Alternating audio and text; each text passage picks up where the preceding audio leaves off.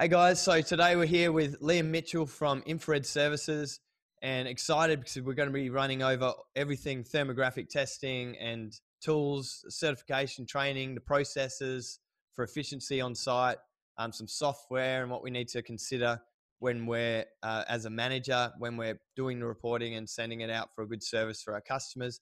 We'll also run over some standards and OH&S stuff as well. So thanks so much for joining us, Liam. Thanks, Greg. So tell us a little bit about how you got into understanding thermographic testing, infrared, tools and all this sort of stuff. Yeah. So it was a bit of a roundabout thing for me. Messed around a little bit after high school. My dad was already owned and run Infrared Services. Against my better judgment, I started working for him when I was about 19 or 20 after trying a couple of other different things.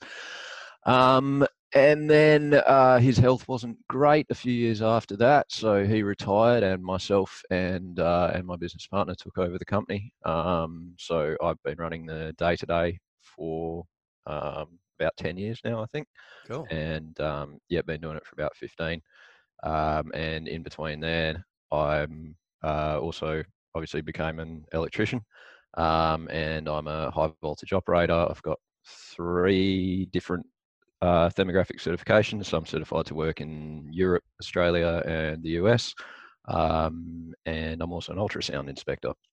Cool. So do you actually do some work in the US and over God, here? no. Yeah. So what's the benefit of being qualified over there? As a general rule, when you pick up one certification, you'll often end up picking up another 2 or 3, depending who you do your training with. Yeah. So we'll cover that more, obviously, when we do a deeper dive into the certifications. Yeah. Cool. Um, Awesome. but a lot of the training organisations will give you a cert that complies with a couple of the different standards. Cool. Awesome. All right. Well, I'd love to dive into some of the tools and what you think, like from your experience, obviously being it for a long time now, understanding what tools are the ones to use and what to look out for, and in terms of tools that might not be doing a good job for your customers. Yeah, sure. So you don't need a whole lot, as we were talking about before we went on air. You really get away with a screwdriver, a pair of pliers, and an infrared camera. You'll also want a clamp meter to grab some load readings as you go. But by far and away, the most important thing to choose is the infrared camera. There are a bunch of different specifications on the camera that you want to look out for. The key one that most people will understand is resolution. So same as you have resolution on the camera on your phone or on a digital camera, your infrared camera's got resolution.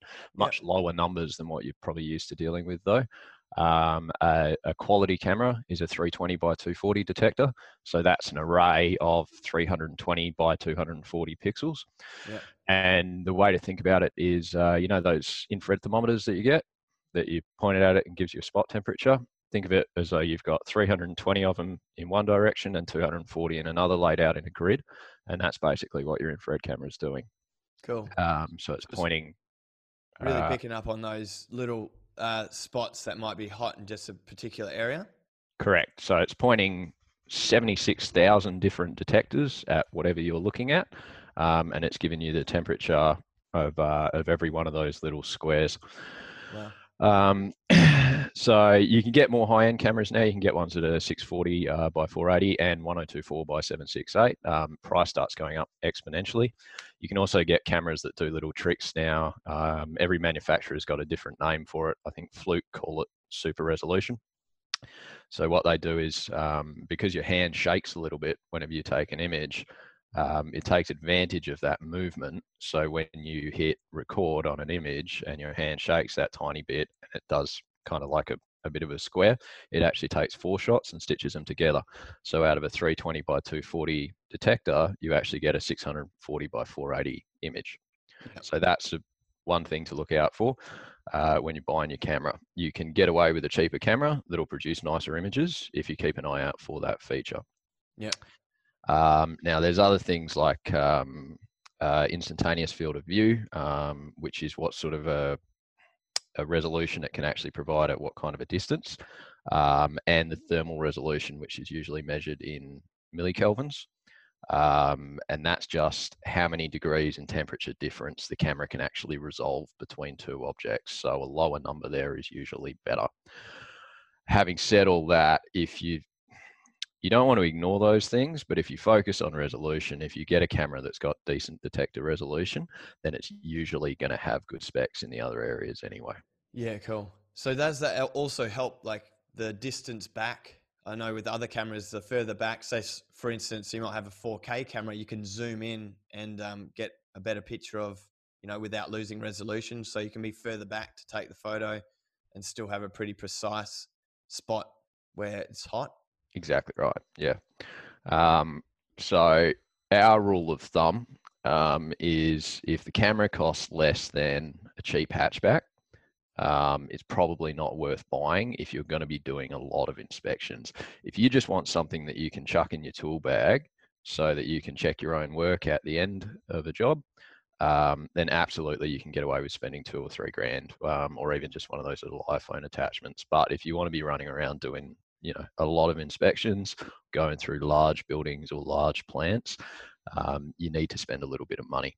The other thing is the refresh rate on the camera. So they're usually sold in, I think, 9 hertz and 60 hertz, and there's one in between which is 30 hertz. Anything that you go in and buy off the shelf in Australia is going to be 9 hertz.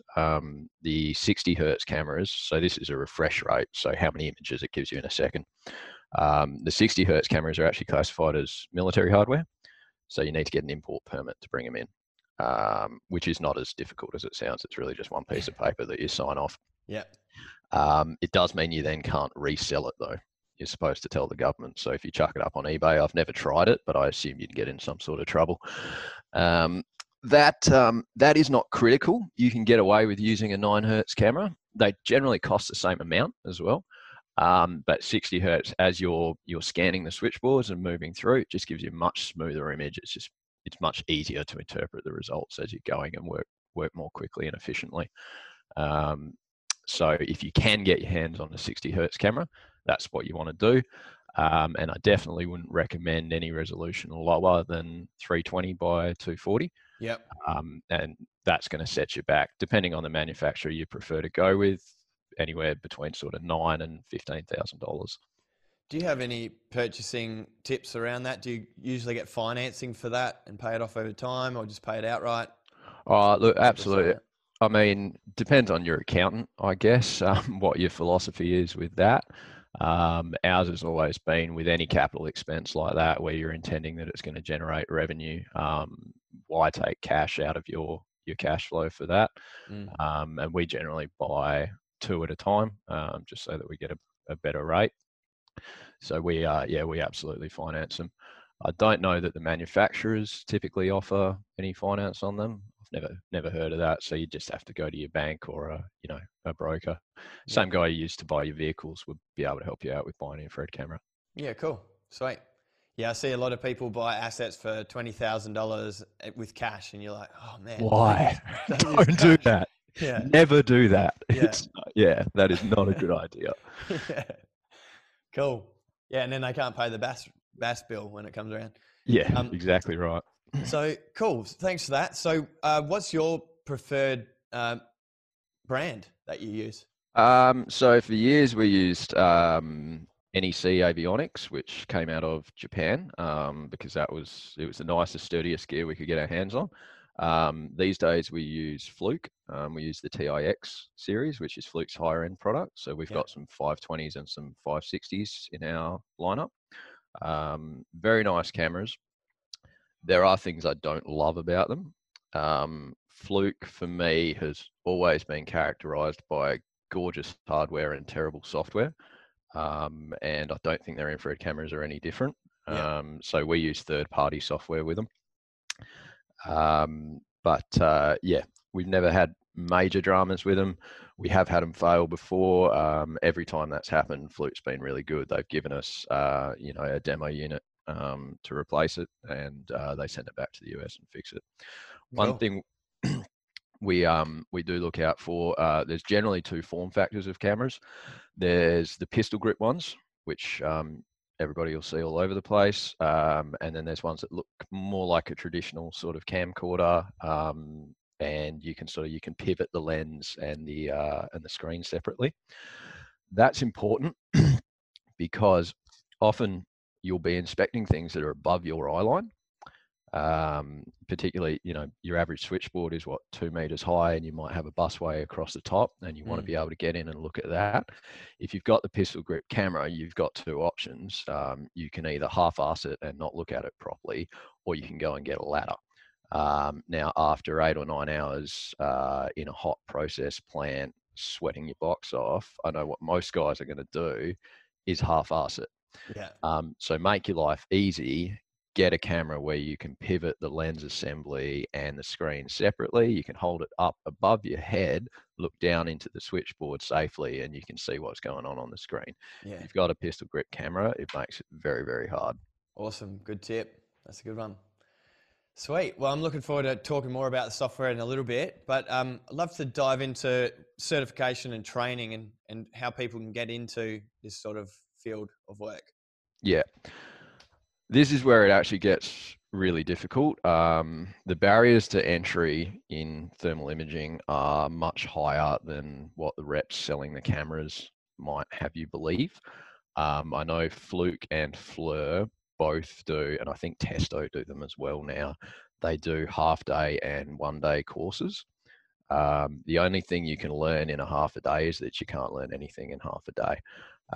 So if you want to do it properly, you need to get AINDT accredited third-party certification.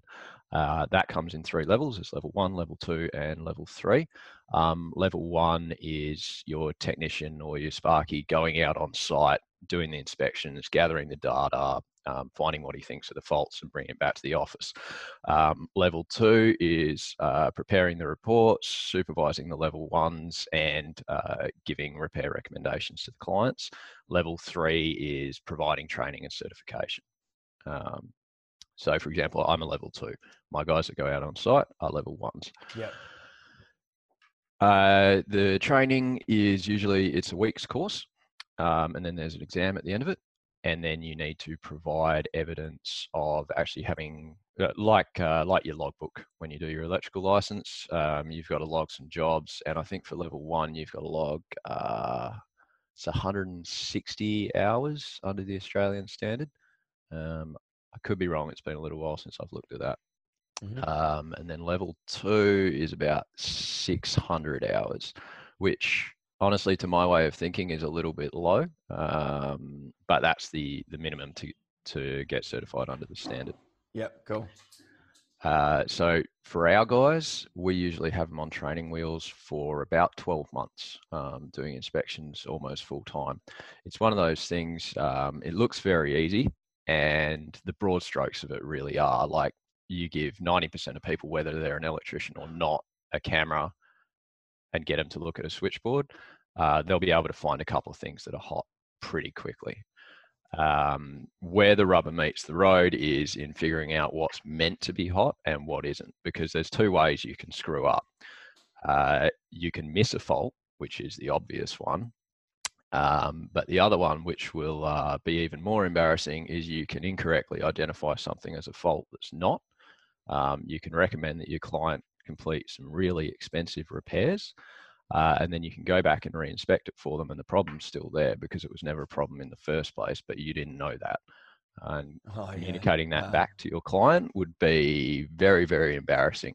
And it could be something, changing out a circuit breaker for $40 plus labor, no worries. But we've been involved and gone in after other companies in sites where they've recommended $10, $20, $100,000 worth of repairs that were done and didn't need to be. And your client will never, ever get over that. No. Yeah. Or you'll have to pay for it yourself. Yes. Sometimes. Yeah. Particularly if you're a smaller operator, you can very quickly put yourself out of business. So if there's one thing that your listeners take away from this, get certified, get trained, know what you're doing. Don't go in half-cocked. It's not worth it. Yeah. yeah, you cannot make enough money off a few jobs to justify that kind of risk to yourself and your reputation and your business. Yeah. Can people, like, do you have to be certified? Can people go out and do it? Have you heard of people going out and doing thermographic testing without training? Oh yeah, I dare say the majority of people doing it are untrained and uncertified. The tide is sort of turning back the other way of late.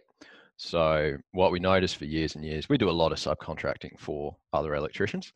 And we'd have them every now and then. Someone in the office would get a bright idea to get rid of us, and they just go and buy a camera and give it to one of the boys, send them out on site, go and do what infrared do.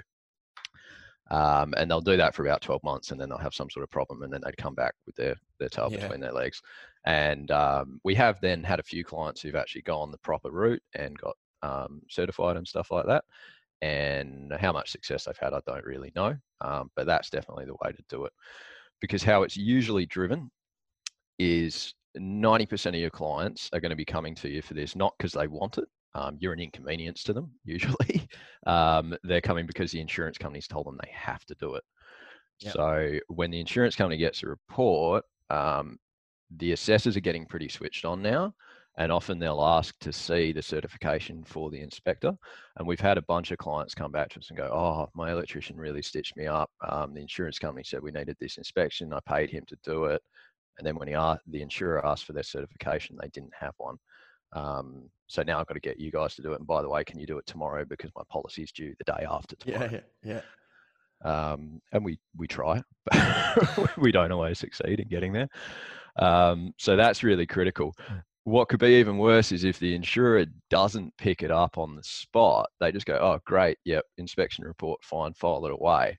And then there is a problem. The first thing they're going to look for when that claim comes through is that report. The second thing they're going to look for is the certification of the guy that did the report.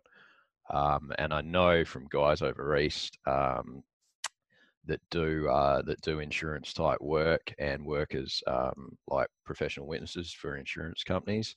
There've been cases where guys have had to get up in front of a tribunal because the insurance company is disputing the claim. And the magistrate goes, great, you did this report. What are your qualifications? And they go, I'm an electrician. And he goes, yeah, but what are your thermal imaging qualifications? And they go, none. The magistrate goes, great, get out of here. Oh, shit. Yeah. So be real careful. Yeah. So anyone that's out there doing it, go and get training that if you want to keep doing it. Yes. Pretty much. 100%. Cool. Good tips. Thanks for that. So what's training cost?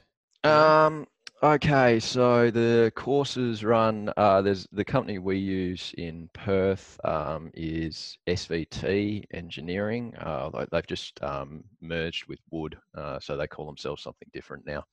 But the course is about $2,500, if I recall correctly. And then your registration fees with AINDT are about $500 or $600, and that lasts for 5 years. After 5 years, you can just renew your certification. You don't need to do any retraining. After 10 years, you've got to resit the exam. Yeah, okay, cool. And that's about another $500-600. So it's not massive, but it does take you out of your business for a week as well. Yeah. Obviously, you have to be a qualified electrician to do this? No, you don't. All right. So what about removing a scutcheon and having a look behind the panels? Absolutely. I mean, we're in Western Australia, so I can't speak to the regulations over East, but I'm sure they're quite similar. You've still got to have an electrician there to remove the panels. So obviously being an electrician is super advantageous. Also, you already have an understanding of what all the components are and what they do. But you can do a perfectly competent and accurate electrical thermographic survey without being an electrician. Some of the better inspectors I know are not electricians, but they've always got to have one working with them. Yeah, sure. Okay, that makes sense. Sweet. All right. Well, in terms of getting your staff up and running, say if you've got a new person coming on board and they've done their level 1 training, was it level 1? Level 3? Yeah, level 1. Level 1. Yep. And they've done their level 1 training and now you want to get them out there and understanding how to do a good job. So how would you go about, getting the processes right for them and helping them understand how to be efficient on the job when it comes to doing testing? Depends on the individual guy. Yeah. So obviously everybody learns a bit differently. But it's the same as you train someone in any other sort of, work process. You take them out with somebody that knows it well, and you just repeat it and repeat it and repeat it and keep drilling it into them. And a lot of the time it can be a little bit boring and repetitive. And that's why it's one of those things that it's probably not for everybody, because you do need to stay focused all day. And if you're in a nice air conditioned office building, that's easy. If you're out, at some disgusting process plant with dust everywhere and sweat running into your eyes and up your nose and in the back of your throat, then it's a little bit different to keep focused and continue to care throughout the entire day. But you just got to repeat it and expose them to a lot of different fault conditions, and find a lot of things that look like they should be fault conditions, but they actually aren't. They're just things that are operating as they're meant to be.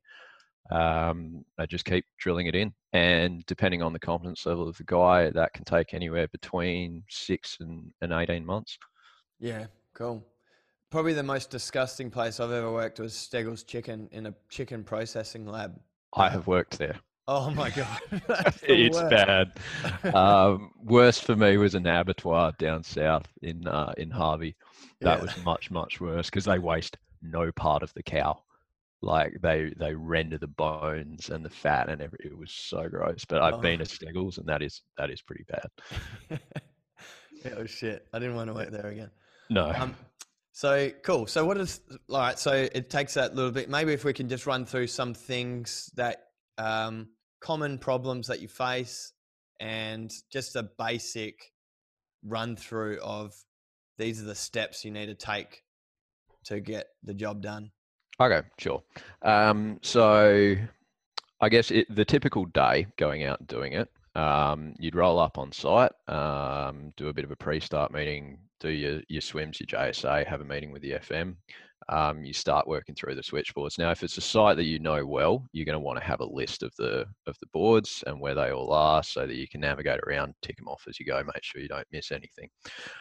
If you don't know the site well, or you're going there for the first time, then it can be a little tricky. So what we'll usually do is we start at the main switchboard, because that's where all your feeds come from. Don't inspect the main switchboard first though, because you want everything operating under load, and you want it to have been under load for a little while. So if you show up at 7 o'clock in the morning as production's just starting up and you're at a 3200 amp main switchboard, nothing's going to be as hot as it's going to be at 3 or 4 o'clock in the afternoon when the plant's been running flat chat all day.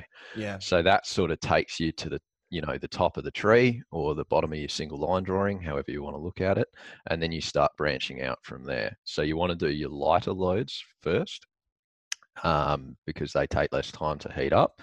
And then you want to work back towards your bigger switchboards and start knocking them off. And then you want to finish off at your bigger loads at the end of the job or the end of the day. And as you're going, you're just building a list of what all the boards are, where they're located. You want to keep in the back of your mind as you're doing that too, that you might not be the guy that comes back next time. So you want to provide enough information for the next guy who's coming through. And you also want to be keeping an eye out as you're inspecting the switchboards for issues that might not be thermal faults, but your client might still want to know about them. There might be a main switch handle missing, or there's some fireproofing missing, or as everybody loves to do, they've just hacked a big hole in the gland plate and stuffed the cables through it instead of glanding them. Yeah. We've all done it. Not anymore. That kind of thing. But so you roll up at the switchboard. We always do it with 2 blokes, for health and safety reasons, and also because it's just way quicker and it's much less depressing too. Yeah. You have a good look at the switchboard, you document it on your list, you take the covers off, you inspect it, you see what's going on. If you find any issues, firstly, you want to record them. Secondly, you also want to grab load readings on them, because that's going to be your biggest indicator as to whether or not there's actually a problem there. I get asked all the time, like, what's the hottest something should be, or what's an acceptable baseline temperature. The reality is that there isn't one. When you're doing thermography, there's two kinds of inspections. They're called qualitative or quantitative inspections. So qualitative is about making comparisons between two things, and quantitative is about recording temperatures above some arbitrary baseline. In electrical, it's almost always qualitative because you've got varying dynamic load conditions and you've got different size conductors and conductors that are rated for different temperatures. You're never going to be able to know off the top of your head exactly what that 90 mil XLPE cable with 3 parallel cores with 50% load on it, what temperature that should be. So you're looking for other components within the switchboard that are at the same load conditions or very similar, and what they are. And you're looking for temperature rises against those other qualitative criteria.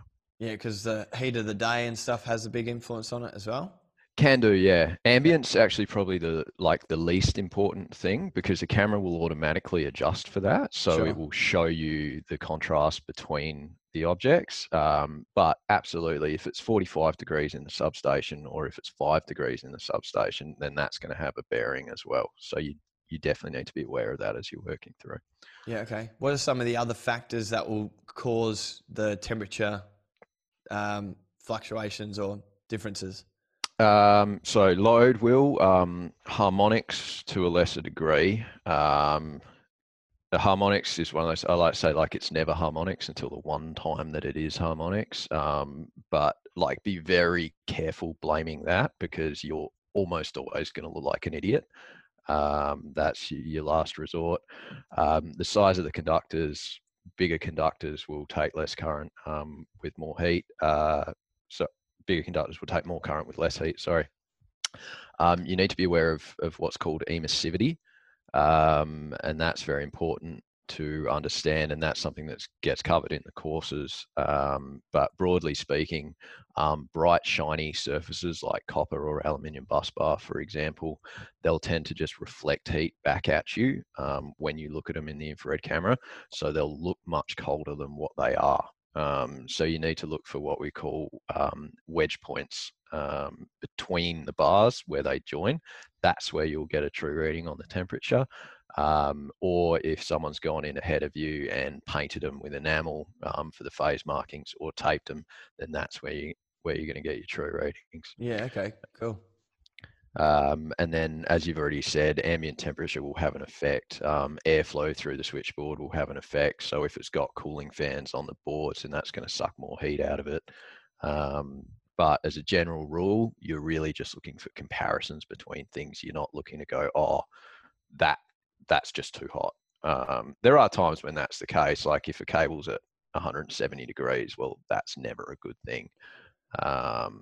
But if you've got cable hovering around sort of 50, 60 degrees, that's where you really need a point of comparison because, yeah, it could be overheating or it could be perfectly fine. Yeah. Cool. So have you got an example of when it was harmonics? I've got one, but it wasn't a thermal imaging fault. We had air conditioning controllers blowing up in a facility just down the road from where our office is actually. And they'd asked us to go in and do infrared and we couldn't find anything. And we didn't think that was a problem in the first place. So we put a data logger on overnight and then we found that when all the other load was turned off and only the air cons in the server rooms were running, the THD jumped up to like 120%, which was enough to blow the AC controllers. But I can't think of a case off the top of my head where we found a fault and it was purely harmonics. What causes a harmonic fault? So it's usually switch mode power supplies. That's the most common thing is VSDs and UPSs. Your number one, but basically anything that instead of doing a linear transformation of voltage, so taking it into a big iron core and stepping it down, anything that chops up the voltage in order to reduce it is going to give you harmonics. And it's a much bigger problem now than what it used to be, because instead of having iron core ballast in everything these days, we've got LEDs or we've got electronic ballast in fluoros, and they're all switch mode power supplies. Yeah, right. Does that transfer through like cables run in parallel through EMF as well?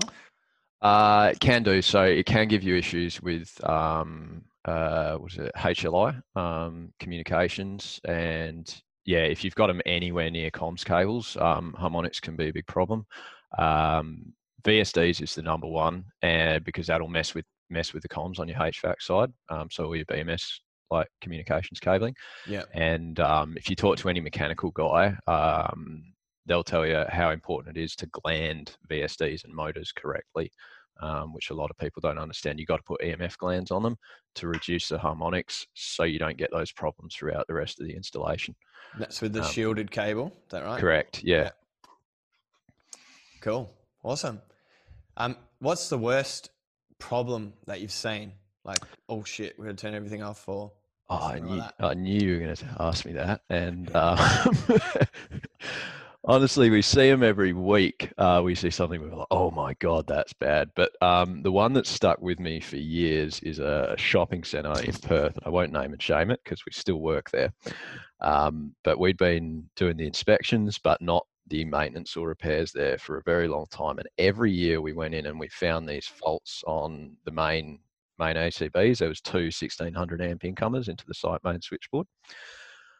And every year it was getting worse and worse and worse. And we'd go back to them and we'd say, guys, you really, really have to do something about this. And then it was January. I remember it was a stinking hot day. I'm walking down St. George's Terrace and the centre manager calls me and goes, oh man, I really need you to get out here and do an emergency like inspection on these main switches. And I said, why? And he goes, oh, there's smoke coming out of the main switchboard. I said, man, you are way beyond my ability to help you with an infrared camera. You need to turn that off right now. And they didn't get us out. They got another contractor out. It was a big mob. I think it was Nielsen. And Nielsen come out, looked at it and told me the exact same thing. You need to shut this down right now. And it was Thursday at about 6 p.m.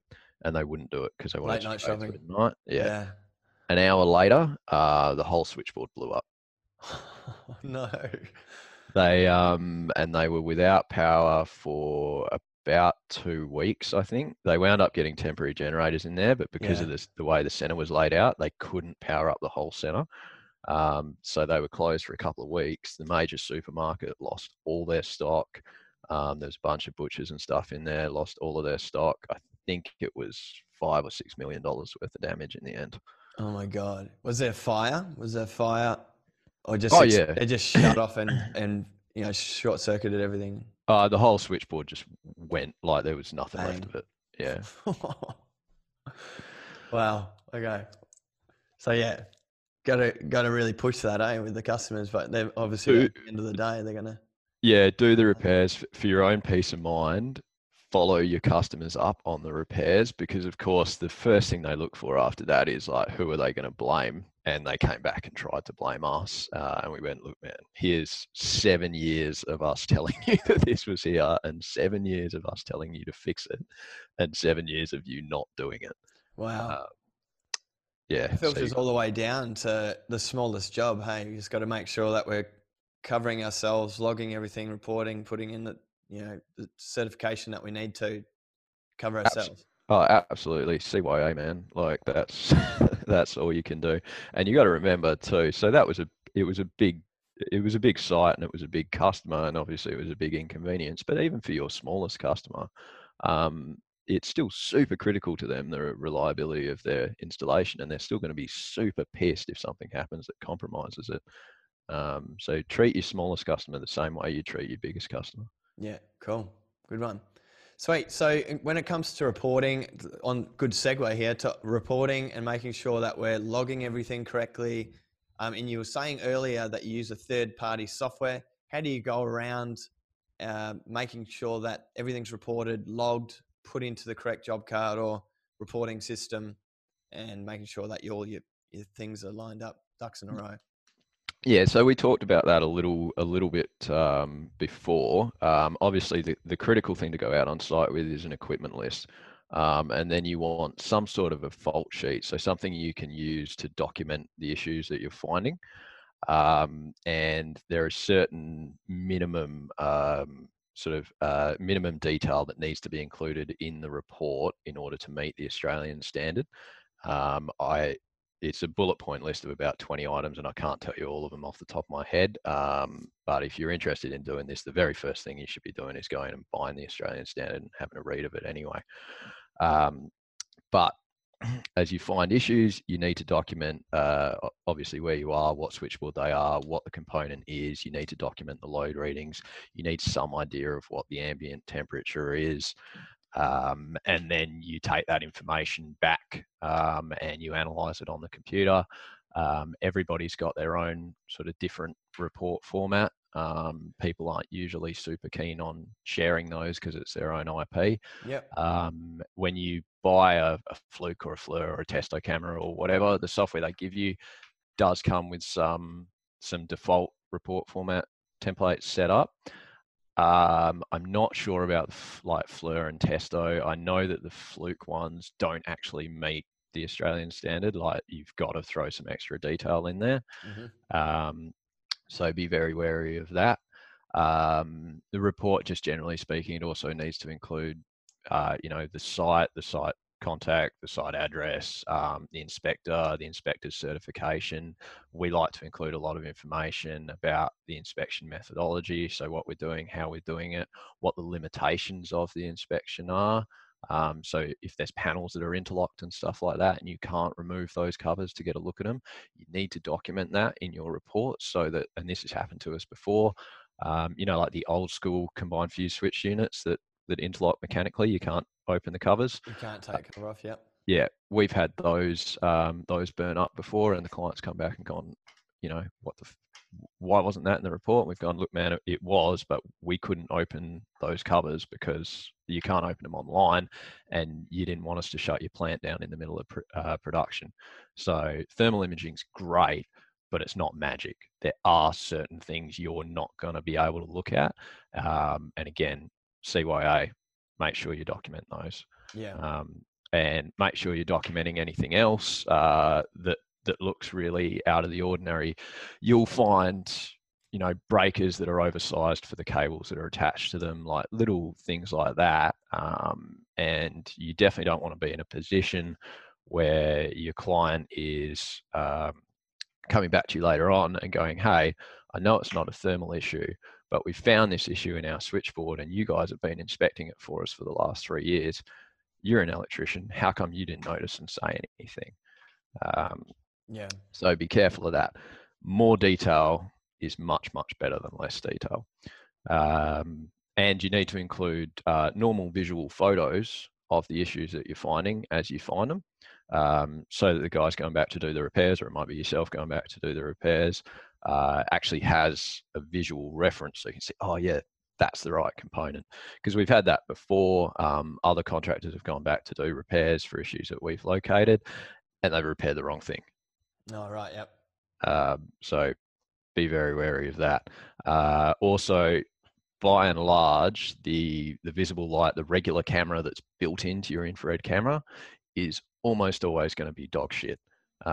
This $15,000 camera, they put a $20 digital camera in it for some reason. I don't understand why. So we, back in the day, used to carry digital cameras around with us. Now, of course, you just use your phone. But don't rely on the camera built into your infrared camera, particularly if it's quite dark, which it usually is in a switch room or a substation. The image that you get out of it's going to be really crap. Doesn't look very professional on your report, and it doesn't make it very easy for you if you've got to go back and actually try and find that component and do the repair. Yeah, good point. Cool. Sweet. And so when you've got your Fluke, say, let's just Fluke meter, and you plug it into your computer, or does it send it via Bluetooth, or how do you get the actual photos?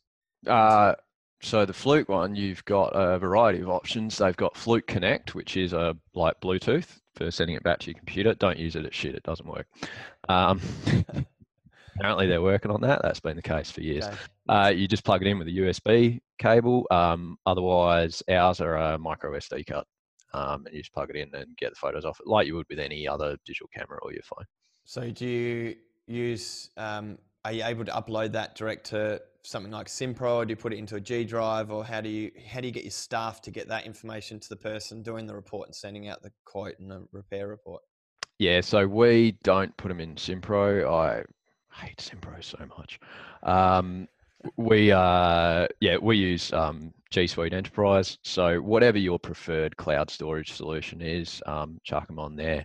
Definitely wouldn't recommend just leaving them on your hard drive or leaving them on the computer in the office. It's real easy to accidentally delete a week's work if you're not being careful. So Yeah. again, cloud storage, people use it. It's free Yeah. for small amounts, Yeah. and it'll save your life. All right, so let's run through Australian standards and some OH&S stuff just to close it up, man. Okay, cool.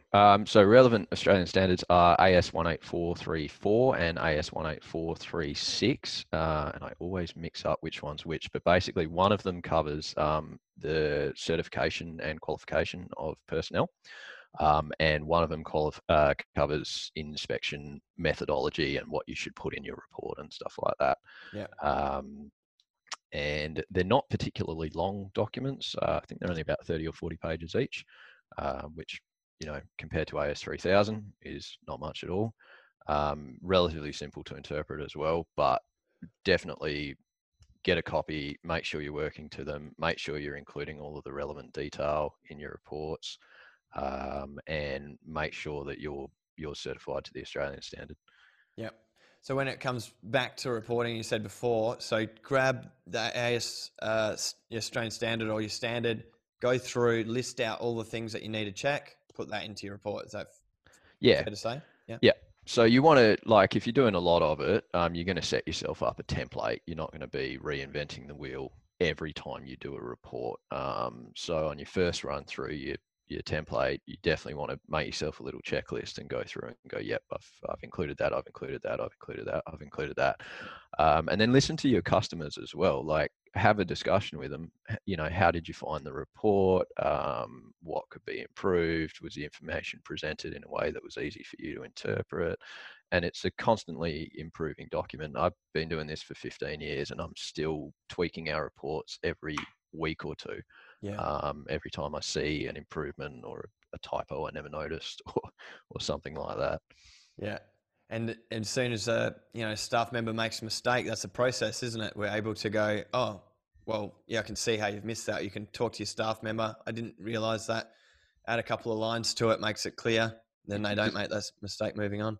Exactly right. Every couple of months, we get all the guys that are doing infrared in a room together and just yell at each other for a bit and go, this is working, this isn't, how can we improve this? And sometimes you do improve it, sometimes you make it worse, but at least you're trying, and constantly evolving. Yeah, cool. Sweet. So some OS and H things that we should be looking out for, making sure that we're keeping ourselves safe on site, not making silly mistakes that are going to potentially injure people. Yeah. So disclaimer, not an OH&S expert, and what we do is works in Western Australia. I don't know what the regulations are over east. I think Queensland's pretty similar to WA, but I'm not an authority on that at all. But in WA, we've got safe work practices for I can't remember what energy safety call it now on the spot. But anyway, there's an energy safety code of practice that for work on or near energized electrical installations, that's what it's called, which prior to 2018 was just guidelines, but is now rules and you must follow them. So every situation is going to be different, and it really depends what the fault current is at the switchboard, how badly it's going to hurt you. But we have a couple of baseline things that we do on every job, and then we have a couple of things that are job and even area within that job specific. So the number one thing that we do is we always have a safety observer present. So there's always two guys. And they're always both trained in CPR and low voltage rescue. So if there is an issue, one guy can help the other guy out. Also make sure that you're not both pulling the panels off the switchboard at the same time. The second thing you need to do is have a good knowledge of what's actually in the switchboard. So it might be a pretty high current switchboard, but it might be a site that you've been to a couple of times before. You know that it's a Form 3B switchboard, so everything is physically separated and encapsulated within the board. You literally have to take the panel off and stab it in sideways to generate an arc flash. Yeah. But if it's an older, nasty looking site, you haven't been there before, the switchboard's 30, 40 years old, you need to be a hell of a lot more careful. Maybe you need to throw some arc flash gear on as well, just for your own peace of mind and safety. So all of our guys have got heavy arc flash gear with them. We do try and use that judiciously. We don't use it on every single switchboard we inspect. To my way of thinking, and this is actually backed up by the manufacturers as well, that gear is not designed to be worn for 8 or 9 hours all day. You need to be aware of other risk factors. There is obviously a risk to the guy who is performing the inspection first and foremost, but if you cause an outage or significant damage to the switchboard because you've caused a flash, there's also damage to the installation. There's damage to continuity of business for yourself and for your client. There's damage to your reputation. And in some cases, arc flash gear reduces the risk to the individual standing at the switchboard, and it reduces the consequences, not the likelihood, but it massively increases the likelihood that he's going to cause a problem because he's tired, he's hungry, he can't breathe, the mask is fogging up, the gloves are thick, so you can't hold a screwdriver properly. After doing that for 8 hours, you are just not your best self. And if you look like Salisbury, who are probably the big name in arc flash gear, they've got videos on YouTube saying, we do not recommend you wear this gear all day, every day. So know when it's appropriate to use it and absolutely have it available to you. But do not use it on every switchboard. If you're working on a little, 63 amp load center, you're not being safe, you're being an idiot. It'd be a pretty funny photo though. It would. They're online. People have got them on their websites. It's like, all you're doing is showcasing that you've got no idea what you're doing. Yeah. Cool. Awesome. So yeah, that's the number one thing. Safety observer, barricade the area off. You definitely don't want, the tenant or the client's unqualified personnel walking between you and the live switchboard, and you definitely don't want the health and safety rep showing up while that's happening. And yeah, be aware of the risk, be aware of what the code of practice is in your state and follow it. Yeah, cool. So with the safety observer, do you guys have an apprentice for that role, or do you send 2 tradesmen out? How do you make that efficient in terms of still making money? We will usually send 2 tradesmen out. Yep. Just bill for it. And charge accordingly. Exactly right. I'm sure you could get away with doing it with an apprentice. We've never had a significant safety incident when doing this, and I dare say, inspected literally millions of switchboards over the last 20, 30 years.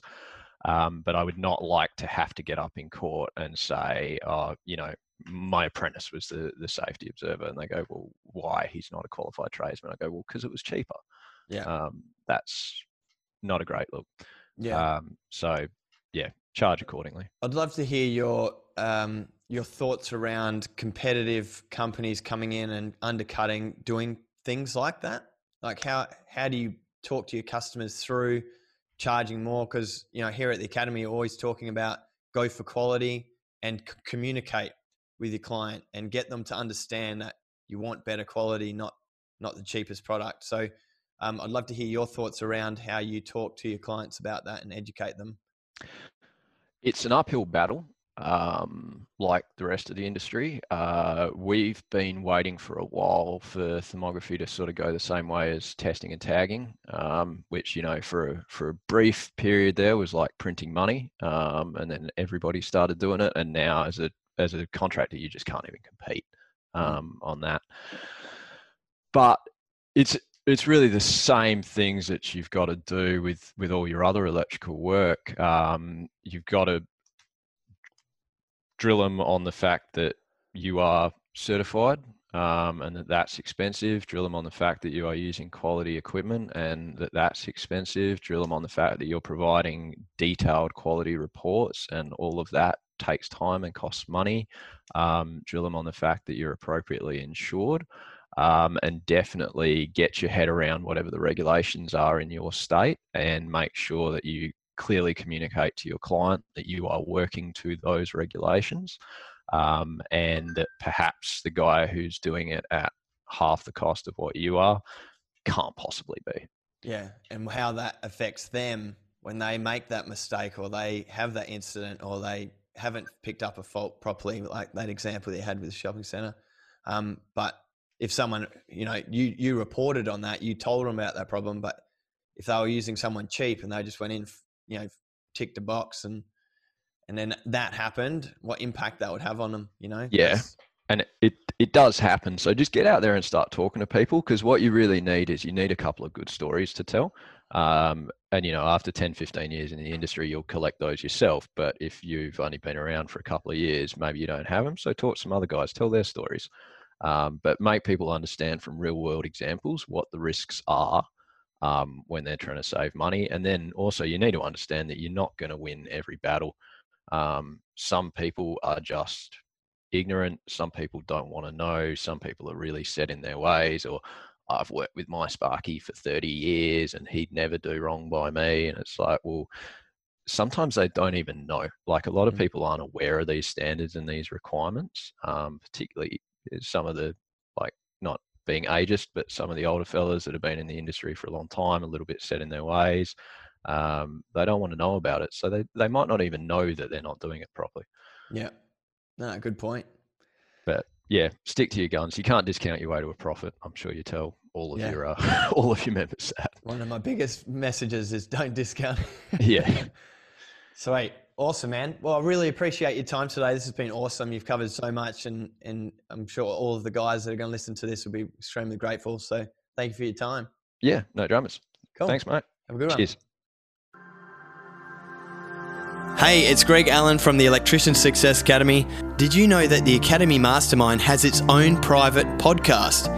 It makes it super easy for you to consume the video content with single sign-on linkage to the videos if you need to go and watch the video in our training platform. It has been one of the biggest changes that we've made in the Academy Mastermind and has helped propel electrical businesses forward from all over the world. Doesn't matter where you are, these principles are universal and can help you do better in business. If you want a free 30-minute business strategy session, head over to the link in the show notes and book in your free strategy session today with one of our success managers. We look forward to seeing you there.